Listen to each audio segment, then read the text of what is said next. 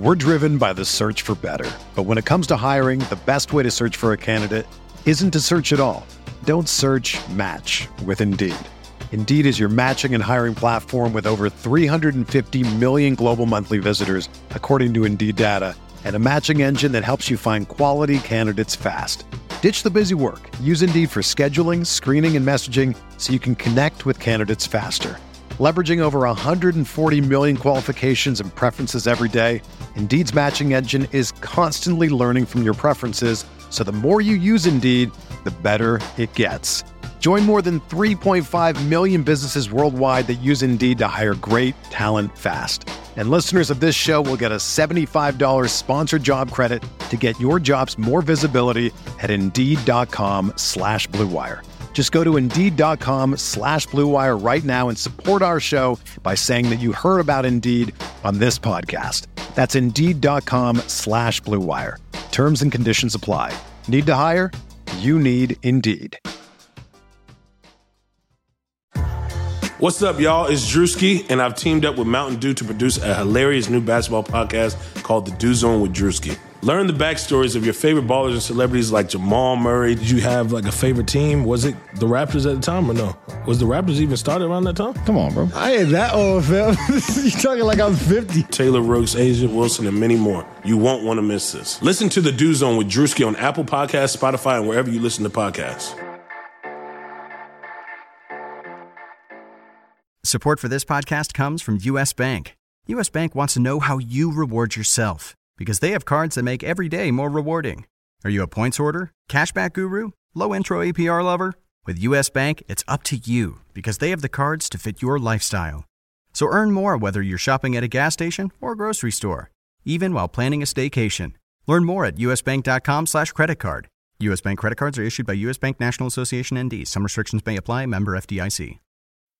They're gonna kill the love of my life. Casey! If I don't go back to what I was doing. This Friday. Our line of work is quite brutal and quite ruthless. How far would you go for love? You steal a truck, bring it to me. Then you make your money. Is it dangerous? Of course it's dangerous! Nicholas Hoult, Felicity Jones, with Ben Kingsley and Anthony Hopkins. All this trouble, all this pain, for love. Collide. In theaters Friday. Rated PG-13. May be inappropriate for children under 13.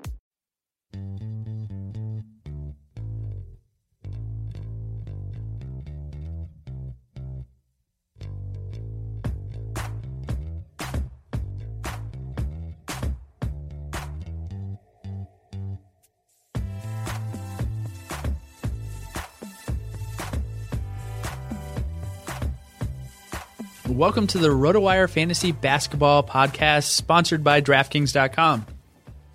Thanks so much for joining us. My name is DJ Trainer. You can find me at TrainerDJ. And of course, I'm joined by Josh Hayes. You can find Josh on Twitter at JoshHayesFS. How's it going, my man? Very good, sir. Glad to be back on with you on this another fine Wednesday. Newsflash: Warriors are still good. What? They win. They win again. It's kind of nice when you take a look at a team and they blow the wheels off the total on the board by 30. Is that a joke or what? I mean, these Golden State Warriors. I mean, Indiana made this thing look kind of close here, with like down by 8, but really that was straight up cruise control there in the fourth quarter. Oh, we're just gonna jump right into it. No formalities, no nothing. I mean, we'll do formalities in the middle of the show. How about that? Fine. So you had the Warriors blew the hinges off this thing. You rested the starters going into the fourth quarter. The backups didn't really do their job. They didn't just kind of solidify the lead that was already in place. So you had to have the starters come back into the game. Klay Thompson, who had an amazing night, 10 3-pointers, ends up spraining his right ankle, if I'm remembering the video correctly. And so after you're interviewing the guys back in the locker room, it's like, we didn't close out the game, we didn't do our job. Draymond Green says that, and then Klay Thompson says that, and then Steph Curry says that, and it's like, so basically you're telling the bench that they messed up, and now Klay Thompson has a sprained right ankle. Yeah, exactly. What a little smack job too. Can we give a virtual teardrop, pour out a little for our homies? 40 for the homies in honor of Jason Thompson not able to crack a lineup, when the team is in super cruise control. The team scores 130 points. Let's be clear here. He's your homie. He's your Sacramento homie. I don't think he's just like everybody's homie. No, he's an everyman. You know what I mean? If you get the chance to if you wear the sleeve on your arm, but knowing that you've gotten DNP'd like 17 games in a row, you're a homie. That's for sure. That's a clear sign. Just letting you know. Yeah. I mean, the best thing that he's got going is that little halfway high top fade, a la Kid and Play. And there's really nothing else going for him. So virtual shed of the tier for Jason Thompson, who needs them to be up by 40, not 30, in order for him to crack the lineup. Jason Thompson is on the record books, a lot of records books, all-time for Kings because, of course, he spent so much time there. Right now, for all-time games played, he's number 8 on that Kings list. Do you know who is number 1 for most games played on the Sacramento Kings or with the Sacramento Kings? Number 1 in games played. Well, this is a tough one. Is it Wayman Tisdale? No. Wayman Tisdale is not even on the top 10. I'm so bad at this. Yeah, it's okay. Peja Stojakovic is 9. If that helps you. Okay, that doesn't help me. The problem with the Kings is they turn over that roster really quickly, and everybody was there from somewhere from like 3 to 5 years. Like Weber wasn't there for terribly long. I don't know, Lionel Simmons. Good guess. It's Sam Lacey, who is no longer with us anymore. Of course, he played back in the 70s and 80s, and so he's the all-time. Yeah. And I didn't really expect you to. What was your guess? What was your Lionel Simmons? Not on the top 10 either. All right, so that'll do it for Trivia with Josh and DJ. Me and Nick actually are going to do trivia on every single one of our podcasts now because we've been having a blast. It's like the last 5 minutes of each pod. Let's jump back into this box score, though. In case you didn't know already, it was Warriors 131, Indiana Pacers 123. Now, Josh, I was on SiriusXM today with DVR doing the RotoWire thing on there. And Humble brag. Humble drop. I know Derek Van Riper. He's a friend of mine. And and your agent. He asked me a question that I don't want to say I stumbled on, but I thought about it for a little bit, and now I might change my answer if I could go back. He said, should the Pacers bring anyone in off the bench as like maybe a scorer or something like that? And I said, well, yes, of course. But, is this a team that can make a run deep into the Eastern Conference players without maybe like a Lou Williams coming off the bench to help George? They're somewhat solid in terms of winning games, but Rodney Stuckey right now is filling that 6-man role, and, well, to put it honest, it just really hasn't gone well at any point during his career. I would absolutely go get Lou Williams, which he'd be super affordable because the Lakers will have no use for him given where they're going, which is nowhere. So that's one. That's actually a perfect fit for them because Stuckey's really not a 1. He's a 2 in a 1's body. Okay, so there's that. Secondly, who's the best perfect fit for him that should come super cheap and is, basically a Gatorade towel waiver right now? Lance Stevenson. Yeah, absolutely. You knew I was going to say it, right? So I did say that. That was one thing I got right, but I guess I was just kind of curious. Like, I don't know, C.J. Miles, Jan Mahinmi, Lavoie Allen, Chase Bunger. That roster just seems so lackluster to me. But I mean, they really aren't a bad team at all. They're pretty solid. They are, but you know what they are? They're the Utah Jazz of 2015 in the okay, fair enough, of the East, right? Yep. I mean, everybody's a placeholder until you show the league that you can put up a better record than the Cleveland Cavaliers. Here's a question I have for you, and I know this isn't a perfectly couldn't have perfectly happened because we have contracts and stuff like that. But if David West, Roy Hibbert, and Lance Stevenson knew that Paul George would be just as good, if not better, than he was before he broke his leg, and just if this could happen, do you think that they would have left Indiana? Yeah, I think so. You still think they would have been gone? Mm-hmm. Well, they made the right decision, let's be honest, to go pursue other opportunities, whether it was for money or like David West to win a championship. But with the exception of Lance Stevenson, Lance Stevenson made the absolute wrong decision because he walked away from, I think, $46 million. Yeah, on a team that was tolerating him. Right. Well, that wanted him back, 1. And 2, so he could go open himself for the max contract, with the salary cap expansion coming with the new NBA TV deal this summer, which he's right now slated to get about $2 million of that next year. So, he has no chance to recoup any value unless he comes off that roster. So If I were him, I would actually pout as much as possible so they'd want to get rid of me, so they either get waived or mercy traded to Indiana, which would be the best thing possible. Yeah, I think that's best case scenario for him. The Pacers certainly, I don't know, when he rejected their offer, what I've heard in the industry is that, once he rejected their offer, they were like, okay, fine. And not even like, oh, come on, think about it. It was just like, you don't want it? All right, fine, whatever, see ya. And that was it. And so that's the one thing holding me up on them receiving him back with open arms, because we have heard the reports out there that Josh Smith and Lance Stevenson are effectively on the trade list, the trade block out in LA. So we can move on to the next game unless you want to talk about Warriors-Pacers a little more. Anything you got to say? How is this Klay Thompson injury going to affect? Let's say he misses the next 2 games, which is not by any means anything official. Is this going to affect their chances of the streak? Who do you see seeing more time on the court? I think it does affect their chances of the streak because Boston's a pretty good defensive team, and some of these games have actually been fairly close on the road, so you definitely want to see Klay in the lineup. But if anybody can recoup from this loss, it's the Warriors, who have another starting 5 sitting there on their bench right now, although that bench did underperform. So it would be a lot easier to make a case for that if Harrison Barnes jumped back into the lineup, but he's been ruled out for the entire road trip, so that's bad. But you'll need something. You know what they could do easily is just throw Iguodala in the lineup, as a starter, and then live with, Livingston and, Leandro Barbosa, provided he comes back from that illness, and let those guys be the scorers. And then, lo and behold, we might have a free Jason Thompson situation. So keep dreaming, my friend. Keep dreaming. Right. Would you like me to sneak in some sneaky information for you? Would you like to get some help with your job? Since I rudely just said, let's go into the Golden State Warriors slate. I would love to say that the RotoWire Fantasy Basketball is available 5 days a week on iTunes and Stitcher for your downloading convenience.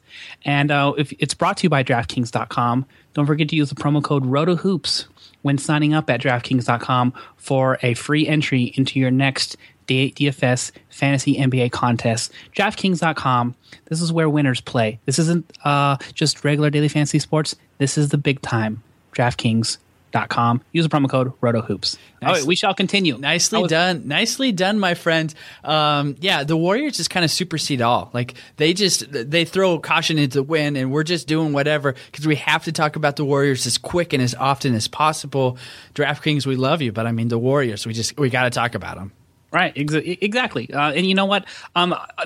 Speaking of, if this thing actually comes to fruition, and you look at the minutes played by Andre Iguodala in this matchup, 32 minutes, which might have been like sort of let's protect ourselves from Brandon Rush getting torched too badly from Paul George, who did a pretty nice job, 33 points, but was 11 of 27, 5 of. How do you get 13 threes up?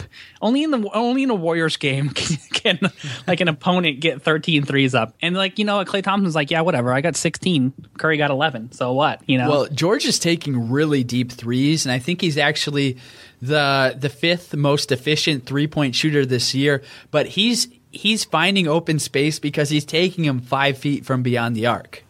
Yeah. Wow. Okay, Josh, let's move it along here. The great thing about talking about the Warriors is you can pretty much just assume that everyone watched them the night before. So let's dig into some of the games that maybe people didn't have time to watch too, although this was a really good one. The Cavaliers beat the Trailblazers 105-100 at home. The Cavaliers are now 10-1 at home. Tail of the tape here for the Trailblazers. No surprises. Lillard goes for 33 points. McCollum goes for 24. They combined for 46 of the total 79 shots taken by Portland. The front court options. Let me throw them out to you, Josh, and then if you don't mind ranking them rest of season for me, because I'm having trouble deciding which ones I like most. I think it's Plumlee, but Aminu's been nice. Leonard, of course, has been nice. Let me throw them out there, and then you rank them rest of season for just a generic 9-category league. Mason Plumlee, Al-Farouq Aminu, Noah Vonleh, Myers Leonard, and Alan Crabb. Okay. Despite the ugly performance, which is going to be mostly attributed to LeBron, in my mind, it's Al-Farouq Aminu 1. Okay.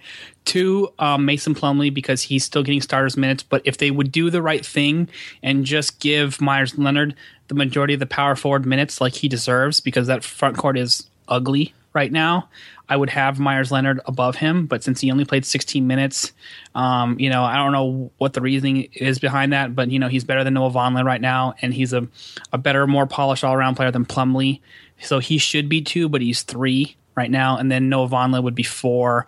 And then I guess we need to mention Ed Davis, who's still playing 24 minutes. Yeah. I would have Ed Davis actually above Noah Vonleh because although Noah Vonleh was super efficient, made 100% of his shots in that game, 1 for 1 from the field, I think we definitely trust Ed Davis to be a more productive fantasy player at this point. Yeah, me and Nick actually talked a little bit about Ed Davis at the end of yesterday's podcast. If you want to check that out, go ahead and find it. iTunes, Stitcher, like Josh already told you. Lillard, McCollum, they're pretty much plug-and-play options, I would say. Any yes or no disagreement with that? Plug-and-play, Lillard, McCollum? Yeah, Lillard should be played almost as often as possible, like in DFS, not just season long. You're never going to sit the guy, obviously. McCollum, too. These guys we're talking about McCollum as pretty much a top 50 player, too. This was a nice performance, but having said that, it was against J.R. Smith, but 24 points, 5 assists, and 2 steals. You definitely you got some great value. Nice, shooting performance. And we know that, you take a look at it, that only somehow Alan Crabb, who it looks like he might be a little bit of a sneaky 6 man coming off the bench. I was trying to figure out who's going to win this sort of best of the best 6 man between Alan Crabb, Mo Harkless, and Gerald Henderson. I have no idea why Gerald Henderson got DNP CD'd, because to me, he has the most talent of the group overall, but for whatever reason, as of late, Alan Crabb is the hot girl. You know what I mean? So, I don't really know what to make of that. It's probably only a deep league only play. Speaking of that hot girl, over the last 5 games, Crabb has averaged 28 minutes on the court, which is certainly by all means significant. 14.5 points, 2.2 rebounds, 1 assist, a half a steal, 1.2 turnovers, and 2.2 three-pointers. So if he sustains that, he's gotten double-digit points in all 5 of those games as well. If he's able to sustain that, you're going to see him trickling into some larger standard leagues for sure. The problem and the reason why we're talking about this Blazers front court altogether is that it's been a turntable all season long. So you don't know what you're going to get. If he can sustain it, then Crabb is the way to go. Otherwise, it's still, what Josh just broke down for you. So looking at the Cleveland Cavaliers, not a whole lot to talk about here. Mo Williams moves to the bench where he scores only 13 points. He sees 21 minutes. Dellavedova plays 37 minutes, 17 points, 3 rebounds, 3 assists, 1 steal. Are you on the Delly train, or is he more of a DFS play for you, Josh? I think it's a little bit of both. I think in deep 12-team leagues, you should make a case for Delly, but keep in mind it should be short-lived. At some point, Kyrie Irving is supposed to come back out of this lineup, so you're really just going to sort of treat him as a streaming option. But you know what? I just never look at Delly and think that he's actually a guy who should be playing big minutes in the league. Same here. He's just weird. He looks like a YMCA player, but you know what he is? He's actually a guy who 3 seasons straight has really improved his 3-point percentage, which is what they need him to do, is to be a knockdown 3-point shooter when LeBron kicks it out. 36.8% in 2013, 40.7 in 2014, and 44.1 now on up to 3 attempts per game. So he's getting more shots and he's knocking them down. The free throw percentage is marginal because he's getting barely in 1 attempt per game, but he's shooting 90% so far. So all that really just translates to 8.6 per game. So you're not getting a ton of volume. Sure. But it's a nice little sneaky deeper league. Anybody who's basically in 12-team deep leagues and above, anybody who's a starting point guard needs to be probably rostered, if not started on some level. Yep, minutes are the most important stat in fantasy, and it's hard to argue with 37 of them last night, which would have been Tuesday for Dellavedova. Just to dive just a little titch deeper into the 3-point stats, Josh, 0.8, 1, and 1.3 are his 3-pointers made per game over his last 3 seasons. And then the percentages, like you said, 37, 41, and now 44. And maybe the most incredible thing that I'm noticing is that when LeBron drives it and he has multiple options out on the wing or to kick it out to, he's choosing to go to Dellavedova over some other guys. Now, I don't want to name names because it's a different circumstance every time and angles of the past and whatnot, but I will say that LeBron has faith in kicking out to Dellavedova, which maybe he hasn't had at any other point during his 2 or 3 year career in Cleveland. I totally agree with you there as well, and it makes sense too. You just look at maybe it's just like human nature type thing. Like you look at J.R. Smith, you look at the rest of the options on the floor. Kevin Love, we know, is a knockdown 3-point shooter there as well. If it was me and I hadn't looked into the stats, I would naturally be the first person to leave my guy from Dellavedova to rotate on defense, and that's probably why he's open so quite often and knocking those shots down. Next game, the Brooklyn Nets probably get a win. They shouldn't have. Jarrett Jack not called for a walk where he steps about 600 times late in the game. They win nonetheless, 110-105. Derek on today's XM show asked me this question, and in all honesty, this is my worst answer of the day when I was on the show. What is wrong with James Harden? And my answer was, I have no freaking idea. You know what? I don't really think that we need to chalk this up to anything, regardless in particular. Shooters have slumps, and James Harden is taking a ton of volume. And if you look at what's happening with the roster, they haven't done a thing to improve that roster. So you know what that means? Everybody who's in the West, all those teams that they have in the offseason, has the entire year to figure out how they can better defend one of the toughest players in their division or in their conference. And for all the struggles, he is still shooting a bad percentage. 39.7% a game. He's still averaging 28.5 per game and leading the league in, attempts at the free throw line. So, I mean, maybe if you can sort of attribute it, from one thing to another, just try to dig into the numbers just a little bit here. You like the 3-point percentage for whatever reason, it's like a new fad and a nice thing to shoot from 33 instead of 30.5 or 30.7 or whatever the 3-point line is, and he's suffering the most, just 30% from deep, and the shot attempts are way up. So he's shooting tougher shots from farther range and not making them. That's really what it comes down to, because somehow, aside from all that, he's found a way to average more points per game than last season with the same number of assists and a similar number of turnovers. All the rest of the underlying numbers basically match up. He's just missing threes, and he's probably taking more difficult ones. So, aside from that, if you're a James Harden owner for the most part and he's averaged 20.5 per game, he's probably not the problem. Overall, he's probably hurt you in field goal percentage, and that's really it. Everything else he's done for you, or maybe if you're in a league that uses 3-point percentage, there's not a lot of leagues that do that. Usually, it's just 3-pointers made. He's still making the same rate as last season, 2.6 last season to 2.5. So I don't really think there's too much to complain about. The only thing that really people are complaining about is the actual record.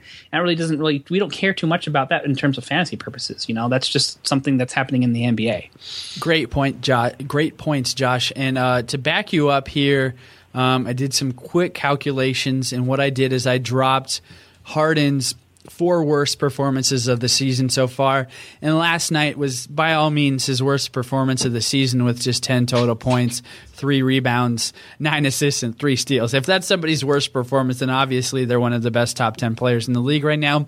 But if you drop his 4 worst performances of the season, like you said, apparently they're bound to happen. He's got an average of 32 points, 7 rebounds, 7 assists, almost 2 steals, a full block, and 2.8 3-pointers. So that's just excluding his 4 worst outings of the season. Obviously, he's a plug-and-play guy. Like to bring it up because it draws a lot of ire considering that his coach is gone, and there's some struggles to be had. Looking at the Brooklyn Nets, though, Shane Larkin, a guy that saw a lot of waiver wire action in a lot of my leagues this past weekend. However, he comes back down to earth with just 16 minutes on the court, 2 points, 3 assists, 2 steals, and 4 turnovers. Are we going to get to the point maybe in a couple of years where we're ready to jump on the Shane Larkin bandwagon? Or have we been seeing hints of it so far this year? Yeah, I think he's actually already been sort of like a sneaky DFS factor in smaller slates. And we're talking right now, he's like 14-team ownable. I'm in a 12-team head-to-head league where we use assist to turnover, which, obviously increases the value of point guards. And he's rostered. already because he's been performing at a pretty efficient level. Not a big time score, but is like almost like he reminds me of like Devin Harris when Devin Harris came into the league first couple of years of the league, like basically uncoverable off the dribble, one of the fastest players end to end. So sort of in that like Devin Harris range, Leandro Barbosa. Like if you're on the fast break, it's over. He's just scoring, So I really like him. And you think about Jarrett Jack, who's like 32, 33. He's on the back half of his career for sure. And if they hang on to Shane Larkin, he stays with the Brooklyn Nets. I could see him being a guy who maybe be able to take over that job. The only problem is he's a little small for starting point guards. You take a look at the rest of the league. Even now, it just took a long-term Marcus Smart injury for Isaiah Thomas, who's probably the shortest point guard in the league, to get regular, consistent minutes as a starting one. And maybe Jose Calderon's the only other legit option that I can think of as a point guard that's really closer to 6 feet, like Shane Larkin is. They just don't get a lot of respect. DJ Augustine balled his tail off in Detroit, and it looked like he deserved a contract extension in my mind. And then I think you remember when he filled in for Russell Westbrook for a while there, he was dropping 20 and 10. I was like, I don't understand how DJ Augustine, got kicked off the roster in Charlotte and then just bounced around, because every time he gets starters minutes, he performs. But there's just a serious level of disrespect for point guards who are smaller in the NBA in terms of what they can do on the defensive end.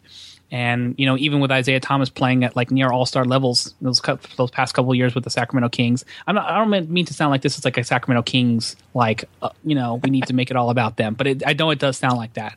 But I run an unofficial Bucks podcast on Tuesdays with Nick, and it's an unofficial Kings podcast with you on Wednesdays. Okay, fair enough. So here's my 2 cents on Shane Larkin and where people should maybe value him higher than what he's doing for his production value this year, because the Nets don't have a lot going for them over the next 3 seasons, and Larkin is one of the very few pieces where you look at and say, wow, maybe he'll be around here in 4 or 5 years.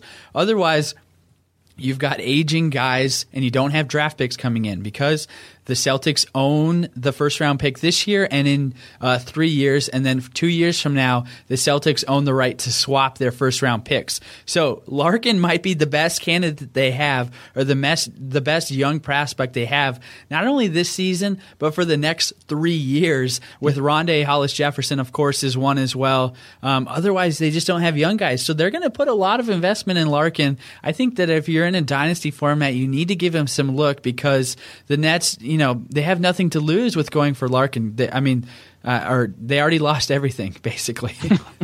Did you say prospect? Is that a Wisconsin thing? There's no O, it's an A. It's he's a good prospect. I think I'm just not really good at enunciating my words. That's a common theme I've had throughout my life, and so I would say it's not a colloquial thing at all. Okay, I just wanted to make sure I was busting up. See, that's how you come back from that. That's what I'm talking about. I grew up in Oklahoma, 18 good years there, born and raised, and so they make sure colloquial if you're out there. That's some good education out there. Yeah, when everyone challenged me on how to say words, I just bring out colloquial, and then I'll never do it again. See, do you see how I immediately back down? I was ready to just ride this for a while, but I was like, well, shoot, I'm outclassed. I can't even define colloquial. I'm just going to pretend like I know, and we can just move forward. Now, I suck at talking. It's a thing that I'm dealing with and grappling with, and shame on me for having a position like this where I talk for a living. Anyways, Oklahoma City Thunder, speaking of my boys down in Oklahoma City, 125 over the Memphis Grizzlies, 88. Before we jump into this box score, Josh, we forgot to tease that we're going to be, at the end of this episode, we're going to be talking about our biggest check stealers of all time. Yes. I also have a couple Twitter questions from the listeners out there that we'll dive into as well. Back to the box score, though. Any surprises here besides Mike Conley? I guess let's start with him. Doesn't score any points, only plays 22 minutes, 0 for 7 from the field, 0 for 3 from beyond the arc. He only helps you out with 6 assists, 1 steal. Really, this is just a throwaway game, right? We're not going to put too much into this one way or the other. The Thunder just absolutely outclassed the Grizzlies, and we'll just toss this one in the garbage and just assume like it never happened in terms of fantasy. Yeah, you know what? For me, I'm a little bit sort of just miffed by what happened in this game altogether. Because if you look at this is like the biggest that you've seen like the Memphis Grizzlies get like just their derrieres handed to them in this contest. I'm just gonna really just throw this out. We know this isn't typical of Memphis. They don't ever get blown out. Their defense is too good. Well, they did against the Warriors. Remember that beatdown they got against the Warriors? Yeah. What'd they lose by? That's different though. I mean, everybody. Okay. The Warriors are borderline double-digit favorites against everybody, particularly at home, and it's like the only reason why they're in single digits is because they've been on this crazy 7-game road trip, So, when we saw like Memphis get destroyed, sort of that. Then after they having a 2-1 lead against the Warriors in the playoffs too, so like anything that happens against the Warriors, I throw out. And then anytime you see this outlying performance where Conley doesn't score and only plays 21 minutes, and none of the starters even play 30, with the exception of Zebo, I'm just going to be like, yeah, okay, you know what? It was. Oklahoma City's day. When Russell Westbrook only takes 7 shots and pops up with 16 assists, that he's like, yeah, they don't need me today. We got this. So that tells you everything you need to know about that box score. Russell Westbrook with 16 assists and 7 shot attempts. Fair enough. I think that we should just go ahead and move on then. This is one that I really don't want to get into anything too crazy. Outlier. Yeah, it's an outlier. You can even say on both sides. Well, you can definitely say that because of the 7 shot attempts from Russell.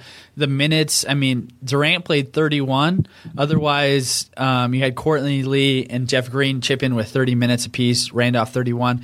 It's just a weird game between two. You would think more evenly matched.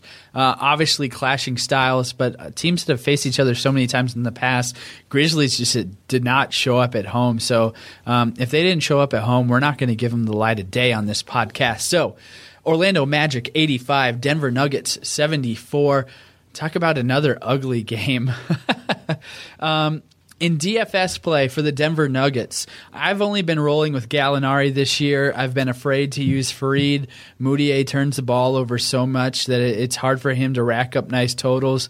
Otherwise, what are you looking at for in DFS competitions when you look at this Denver Nugget team? Actually, Denver's my top stack option besides from Philly from going like against.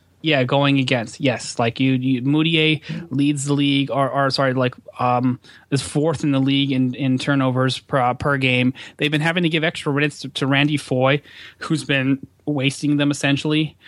So Will Barton is the only one guy that you can really consistently trust in this lineup right now. Overall, Kenneth Faried, 2 of 12. Oh, so ugly. This is why people hated on him for that $50 million contract, because performances like that. Gallinari to me is the only other one that you can sort of trust on Denver's side. But aside from that, Gallinari is not a strong defender. They have like an undersized J.J. Hickson playing center, which he doesn't really belong in that spot. Lavergne got hurt again. Jokic only plays 17 minutes for some reason. So I don't really understand what Mike Malone's doing in their front court, but it's a mess. So you can attack that from a DFS perspective. And then you have, the backcourt of position 2, which is Will Barton is actually like an oversized shooting guard who could play the 3. He's pretty big, came up with 4 steals, so he's been doing his part. But everybody else has been getting torched on a pretty good level, that's my play. And you see it show up here in the box score. Vucevic comes up with 18 and 13 with 3 assists and 2 blocks. That's a nice performance overall. Elfrid Payton with 18 5 rebounds, 4 assists, very efficient. And then Tobias Harris, 17 and 9 with 2 blocks and 2 steals. So everybody did their part. No one had to carry the load, and they won this game pretty handily. There as well. The Denver Nuggets scored just 11 points there in the fourth quarter. So yeah, overall, I'm looking at Denver and I'm like, okay, there's a lot of ugliness going around on their side, but I really want as many shares of their opponents for DFS. Long-term outlook on Mr. Elfrid Payton, 21 years old. He's averaging 12 points, 4 rebounds, the same amount of assists he did last year, 6.4, 6.5 range, 1.4 steals, 0.2 blocks, 0.4 three-pointers. Now, Josh, I just want to get your take long-term on him because he's progressing a little bit, but I think this is kind of what he's going to be like for his career. Like, he's not going to be putting up a whole lot of points. He's going to be above average in assists, above average in steals, and maybe he can get his three-point shot going. We're seeing a little bit of that, but I don't know. I think after his first season, maybe we were a little bit too high coming on into coming on him into this year, or has the Oladipo, Hezonja, maybe Napier coming on a little bit, clouding my judgment here? I think he's actually been hurt by in terms of assist numbers with Oladipo stinking it up, because that was supposed to be their primary scorer along with Vooch, and remember Vooch had that stretch where he was injured there as well. So that's why I'm a little bit surprised that his assist numbers aren't better than they were. But you've had some bad, some guys who have struggled. Now it's Evan Fournier's turn to really throw up. He's come back down to earth, and that's a guy that's struggling. So, but if you take a look at the rest of the numbers, it's trending in the right direction. He's up to 33% from three, which is not awful like he was last year at 26. Last year he shouldn't even been taking a shot. His shot attempts are also up. So you like to see when the shot attempts go up that the percentage goes up. 33 really percent from three isn't good necessarily from a point guard, but I like that it's going in the right direction. I also like that he's shooting 70% from the free throw line, because if you're a point guard, to me in my mind you should be 80% plus. That should be the floor. So the fact that that's going in the right direction on that much of a level shows that he's working on his game, and he's not going to be a Rajon Rondo that never figures out how to shoot from outside. So those are the 2 points, and then him being up at 11.7 points per game, and them trusting him to get him up to 32 minutes up from 30 are all things that I like about Elfrid Payton. So it's trending in the right direction. He's just not the Damian Lillard type point guard monster that comes into the league and starts raking. So I'm glad you brought up Rondo, because I think that Rondo's career is the best case scenario for Payton, where he's a great steal guy, a great assist guy, but you're going to just get lower points, above average rebounds for a point guard, and that's basically what you expect. A low field goal percentage. He's shooting 71% from the free throw line, so that's definitely better than Rondo. But I just don't see him materializing into anything more than a specialist in assists and steals. Yeah, well, it's really going to depend on how much improvement he comes from his own game, and then how much he decides to, I don't want to say ball hog, but put himself into the own flow of the offense, because it's got to go one way or the other. The assists need to get up closer to 8, 9, 10, where he makes the case for being one of the top assisters of the game, or he's got to score both, or best case scenario, he does both. And the assists aren't really moving up so far, but the scoring sort of is.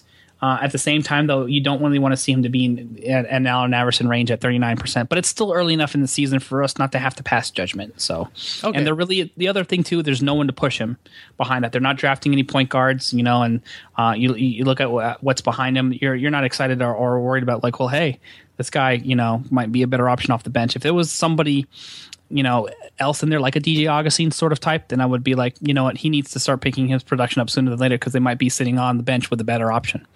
The pride of Louisiana Lafayette, Mr. Payton. Yeah, I think that assist.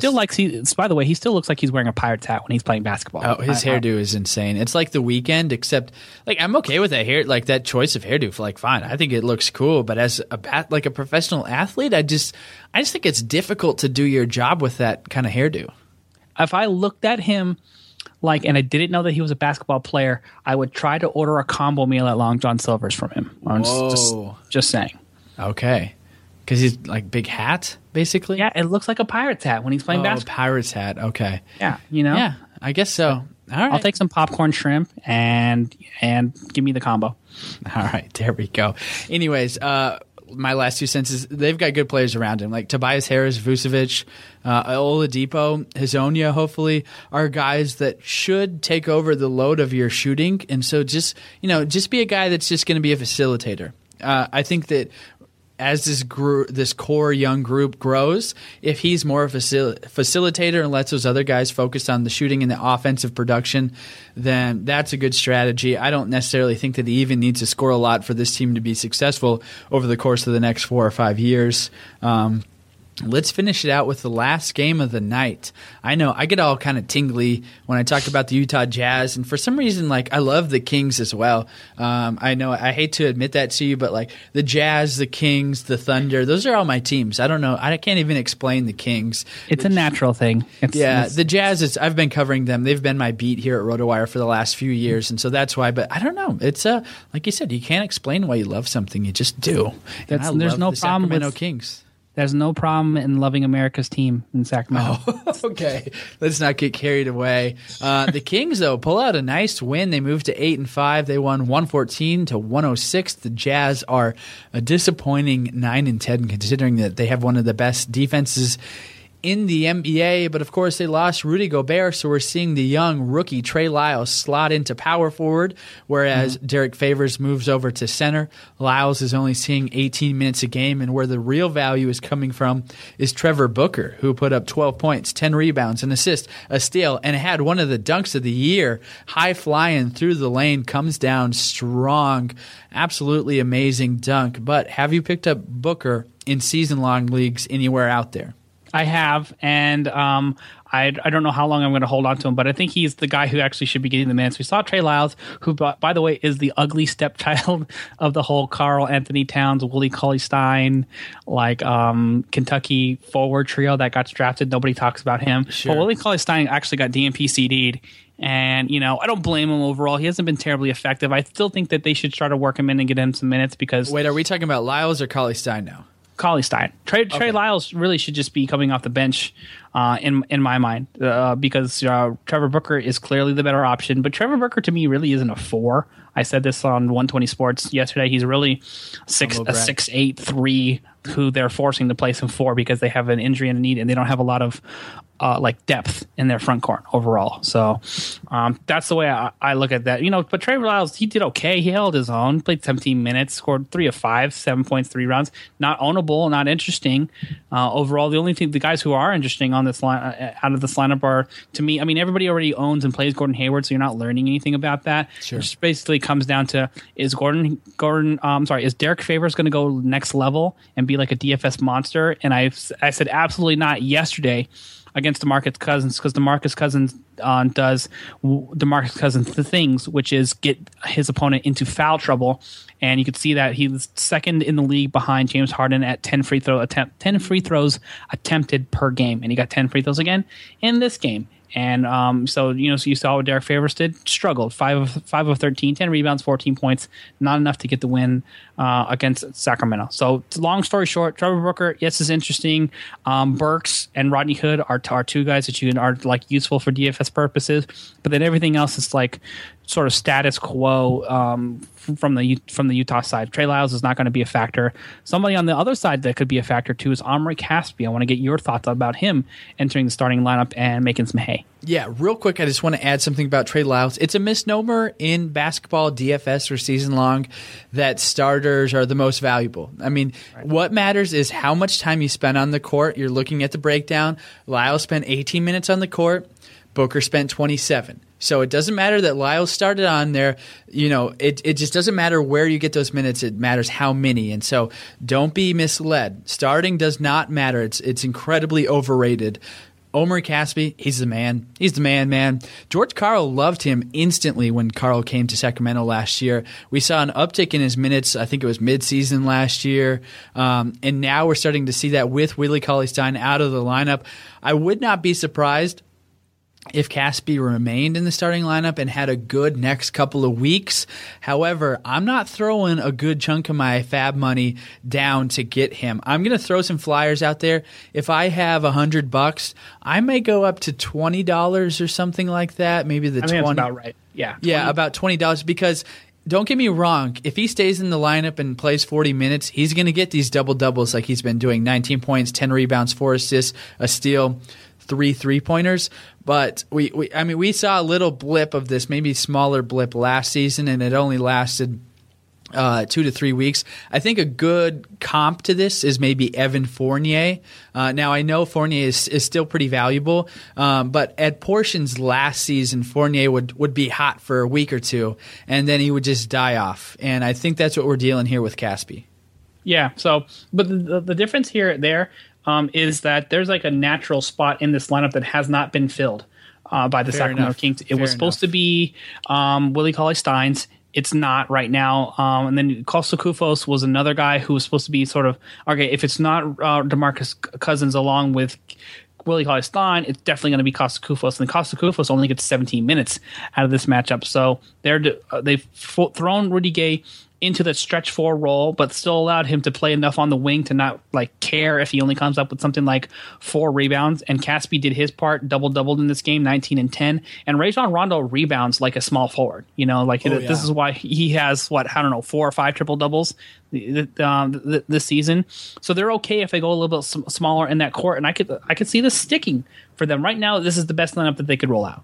I agree with you, and for fantasy purposes, I hope it is, because then you're going to have one more guy who was not on anybody's radar, and boom, there he is. I don't think we've been clear on this. Just in case anybody out there doesn't know, Willie Cauley-Stein is out of the lineup for the next 4 to 6 weeks with a dislocated right index finger. I did not know that, by the way, and I'm a Kings fan. So. You didn't know that? No. He heard it? Okay, yeah. Well, that makes sense, because you were kind of talking about like he was in the lineup. I just saw the DMP CD. I didn't even see the news. Yeah, so it was in Mexico City. He in like the last 30 seconds of the game against the Celtics, he went up for a rebound, hit it against the rim, and just dislocated it. Dislocated right index finger. You would think Shannon McEwen, the guy who hosts Fridays, said he made a great point where Cauley-Stein is not the type of player or doesn't have the type of game where you would think a dislocated right index finger would make him sit out for basically a month and a half. Because here's the rub on that, by the way. Okay. And I've just been checking the news from Sean Cunningham on Twitter. Open dislocation, which I think that means broke the skin. Yeah, you know what I mean? No, still though, just put some like 4 to 6 weeks. Okay. I mean, if it breaks, it breaks. If it breaks the skin, it's basically just like any other cut you've ever had. All right, I'm sounding like really superficial. Somebody's going to say like, you've never dealt with an open dislocation before. But do you understand where Shannon is coming from, where if he puts tape around his 2 fingers, if anybody could do it, it would be Willie Cauley-Stein, who's just blocking shots and occupying space. It's not like he's finesse around the rim or taking deep shots. Right. I mean, like you could put like a Jason Pierre-Paul club on his hand, and he would still be like, all right, just do what you do. You know what I mean? Get some rebounds. You know what I mean? So, yeah.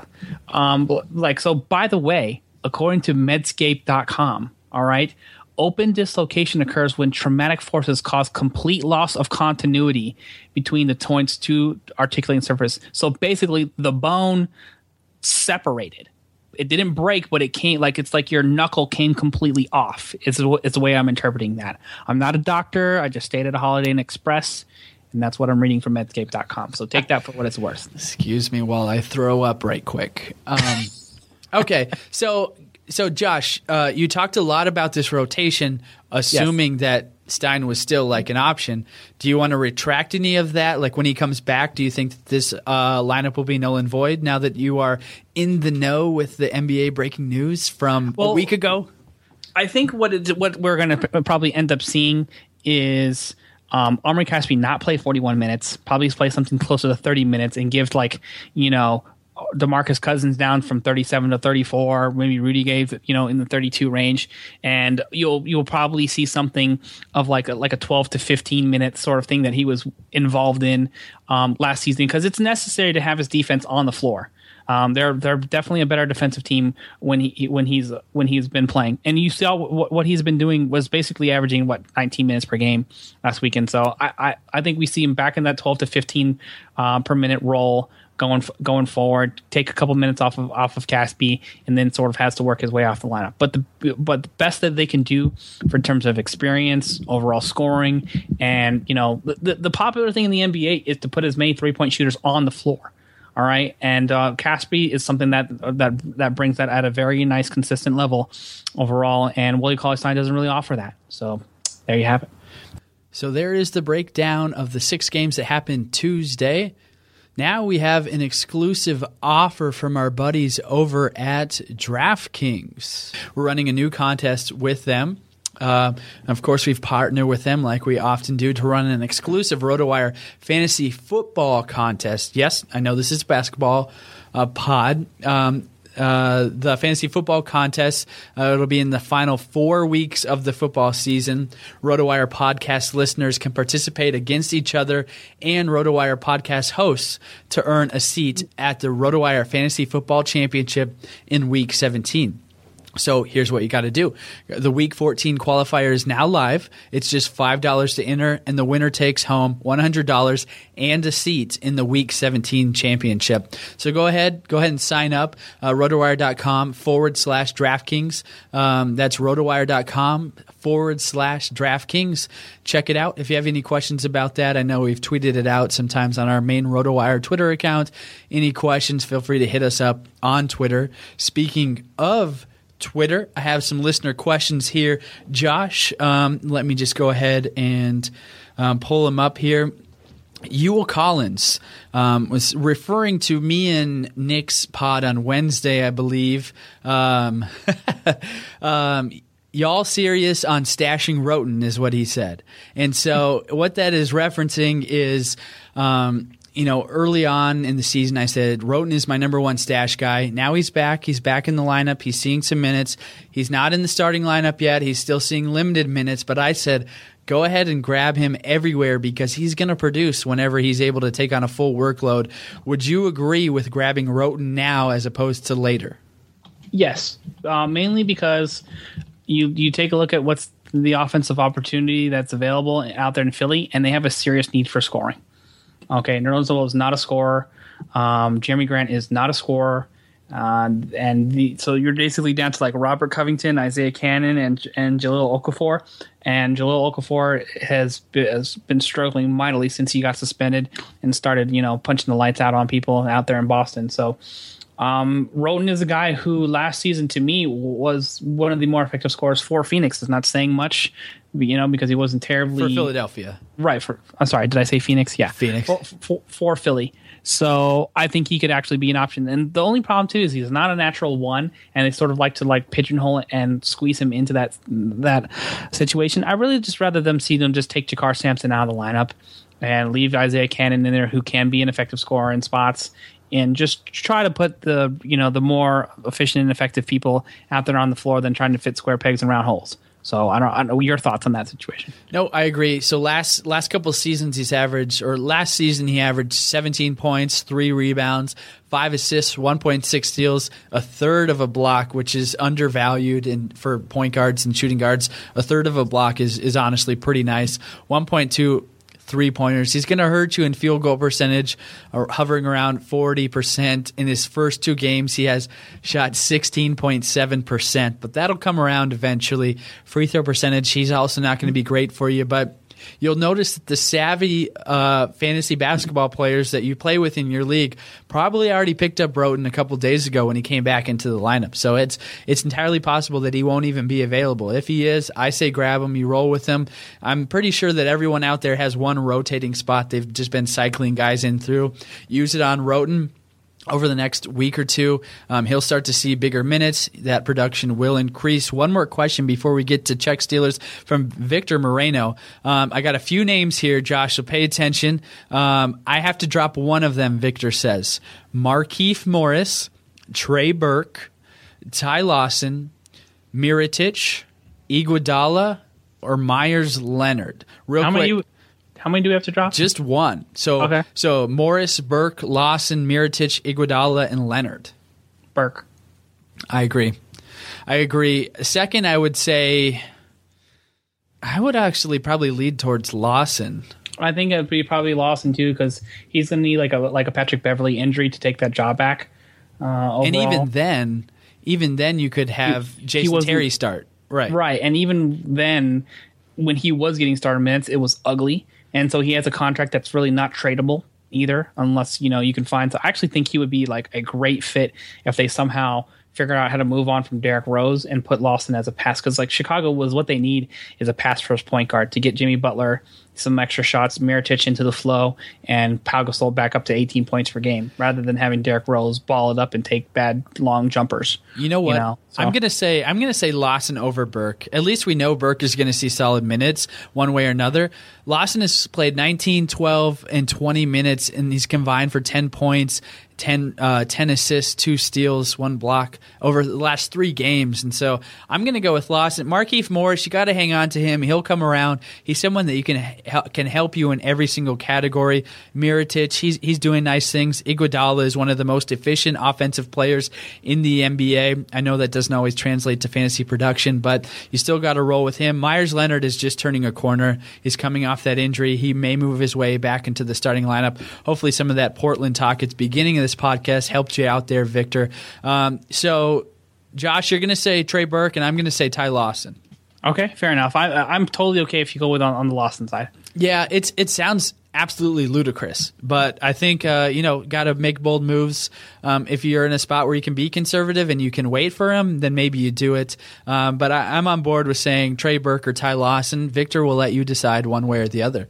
Let's jump into our final segment of this podcast. Josh, the biggest NBA check stealers. And so I teased last week that we'd have a guy with the initials GA in our top 5. And who might that be? Do you know, or have you looked at the list, do you want to gander a guess if you don't know? Oh, Gilbert Arenas has to be number 1, right? Gilbert Arenas. Gilbert Arenas is number 1. Yes, he is. As a matter of fact, so 6 years, $111 million contract. Came out later that he admitted that he might have signed the worst contract in NBA history. He just really, after leaving, ever since he left the Golden State Warriors, he had a couple good seasons out there for the Wizards, and then just went straight up, mail it in, more concerned about firearms than firing up jumpers for the NBA. So yeah, tough situation. But you know what he is? He's a blip on the radar compared to what the New York Knicks did. New York Knicks are holding down the 2, 3, and 4 spots. Give it to him, Josh. Give it to him. Serve That's right. We're talking about number 4, Eddie Buffet Curry, 6 years, $56 million. Signed that contract in 2005. That's a bad contract in 2015 for that. So even in the inflated TV money that's coming up.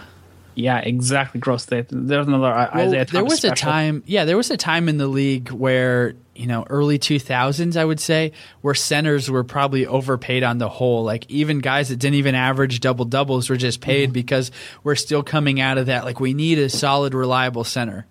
Yeah, you know what? And speaking of reliable centers, another Isaiah Thomas special, Jerome James. 5 years, $30 million. We had to make room for Jim McIlvain on this list. Apparently, at 7 years, $33 million. But not to be outdone, Jerome James, 5 years, $30 million, is absolute terrible contract. Had one little bit of a flyer, nice little upside guy out there in Seattle for the Sonics, and then gets super overpaid. I have no idea how a former point guard, continues to throw tons of money at forwards or centers that are next to useless. The guy won championships with Spider Sally, Bill Laimbeer, all these guys who are would have been journeymen on other teams. Was it James Williams, the guy who had the handlebar mustache? Or James Edwards is who it was. Yeah. Okay. So terrible run franchise overall. Not to be outdone, Stephon Marbury, 4 years, $76 million. And then Allen Houston, 6 years, $100 million. To me, Allen Houston wasn't really as terrible as some of the other contracts turned out to be with Starbury, Curry, and Jerome James. So I would have revamped this list a little bit here. And then I want to actually kind of give Penny Hardaway a pass. Ended up being a terrible contract at 7 years and $87 million, but it was really the knee injuries and the microfracture that he had, after the 97 season that really just ruined his, athletic ability and, took that playmaking, stuff that he sort of looked as a, potential Hall of Famer out there with Shaq down to a different level. So it wasn't like they, bought damaged goods or something like that. To me, if you would have asked me based on his Orlando performance, we were talking about a Hall of Famer, and then, it just all went south from there.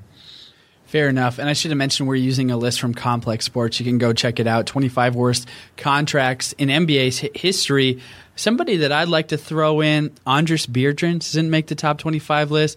Maybe it's just more relevant since it happened more recently. Travesty. It's travesty. Yeah. What's your line? Unfortunately, I'm trying to find the numbers. I don't know if I'm going to be able to pull them up before we got to get out of here. Anyways, I just remember that writing a note here at RotoWire, and of course, good segue on my part. If you'd like to check out the RotoWire website, you can certainly do so for 10 free days. Just go to rotowire.com/pod and you can check it out. We've got all our breaking news and notes, all of our daily fantasy tools to help you out with your DraftKings competitions tonight, tomorrow night, or any other night for the rest of the season. Not only do we have lots of things there for basketball, but we have football, hockey, we have cricket information, folks. We've got Champions League lineups listed on our website for soccer. A lot of things to check out. I remember writing a Beardrins note a couple years ago, and of course I was the Jazz beat writer, saying that Beardrins very well might be the least valuable player in the NBA right now, where he went like an astounding 70 games where he didn't even dress out for the Jazz. It was absolutely unbelievable, and I think he was still on a big contract, and Jazz kind of took on that contract after they got rid of Paul Millsap and Al Jefferson and those guys. Yeah, so the way I look at this is we really should sort of like tier this between like, 90s, early 2000s, and like stuff that's more recent, because stuff like, John contract, who makes this and looks like a terrible contract at the time, sort of has to be taken to the context of like the level of depth that was out there. Like according to the Hawks, he was like a, better than league average, maybe top 12 center in the league. And, today's NBA, this guy would, be nothing more than a towel waiver. So it really is just like, you would have thought about it and you look at the numbers, you're like, ugh. But then at the same time, that was like, it was like par for the course. Like, who was it? Like who was the Australian center for the Chicago Bulls that got paid? Oh, you know what I'm talking about? Yes. I recently heard an update with him, or a show with him. Real quick, the Beardrins contract was 6-year, including incentives. It was $62 million back in 2008, and essentially, he really didn't do anything with that at all. That's worse than Jerome James to me and Eddie Curry. I agree. I think there was a mistake. No offense, Complex, but I think the Beardrins one is too great. What do you say? He was like too busy smoking cigarettes on the sideline or something like that. Yeah. What is your go-to line whenever I talk about him too much? What Beardrins? Yeah. Yeah, he was too busy like smoking cigarettes on the sideline to be bothered to practice shooting free throws. Yeah, that's the best. Any other guys you want to include in this list? I know we just kind of jumped around, but it's fun to look at some of these contracts and be like, well, they're sitting on a fat stack of cash now. Like, there was a few years in the league where Arenas was like the highest paid player, and he just hadn't seen an NBA arena in a couple of years. He's still probably getting a paycheck one way or another. Let me think. Like, if there's like a recent guy, like, there's no way that he should ever get paid that much. A lot of people. Chris Middleton, I think, is getting about $10 million a year. What do you think about that contract? Because a lot of people didn't even know Chris Middleton's name until he got that contract. Yeah, you know what? To me, I'm okay with it for now, because it's not fair to pass judgment on A, what Jason Kidd is doing, which is crazy, and B, a guy who's barely been in the league just a couple years. So 5-year, $70 million deal for Chris Middleton. Okay, when you say it like that, it makes it sound like he's ripping the league off. No, I think he's great. In that TV deal, you're starting to see like pseudo TV deals kicking in already. We saw it this offseason. We'll see it next offseason as well. But I think Middleton is actually good. However, the Bucks do have a pretty bad history of paying guys too early. Ersan Ilyasova put in half a season of good work, got paid, didn't do anything for them. Larry Sanders, anybody, did about 3/4 or 1/4 of a season and got paid as well. He didn't even want to play basketball. Like, it's unbelievable that he got all that money. He didn't even want to play basketball, and the Bucks just like didn't know.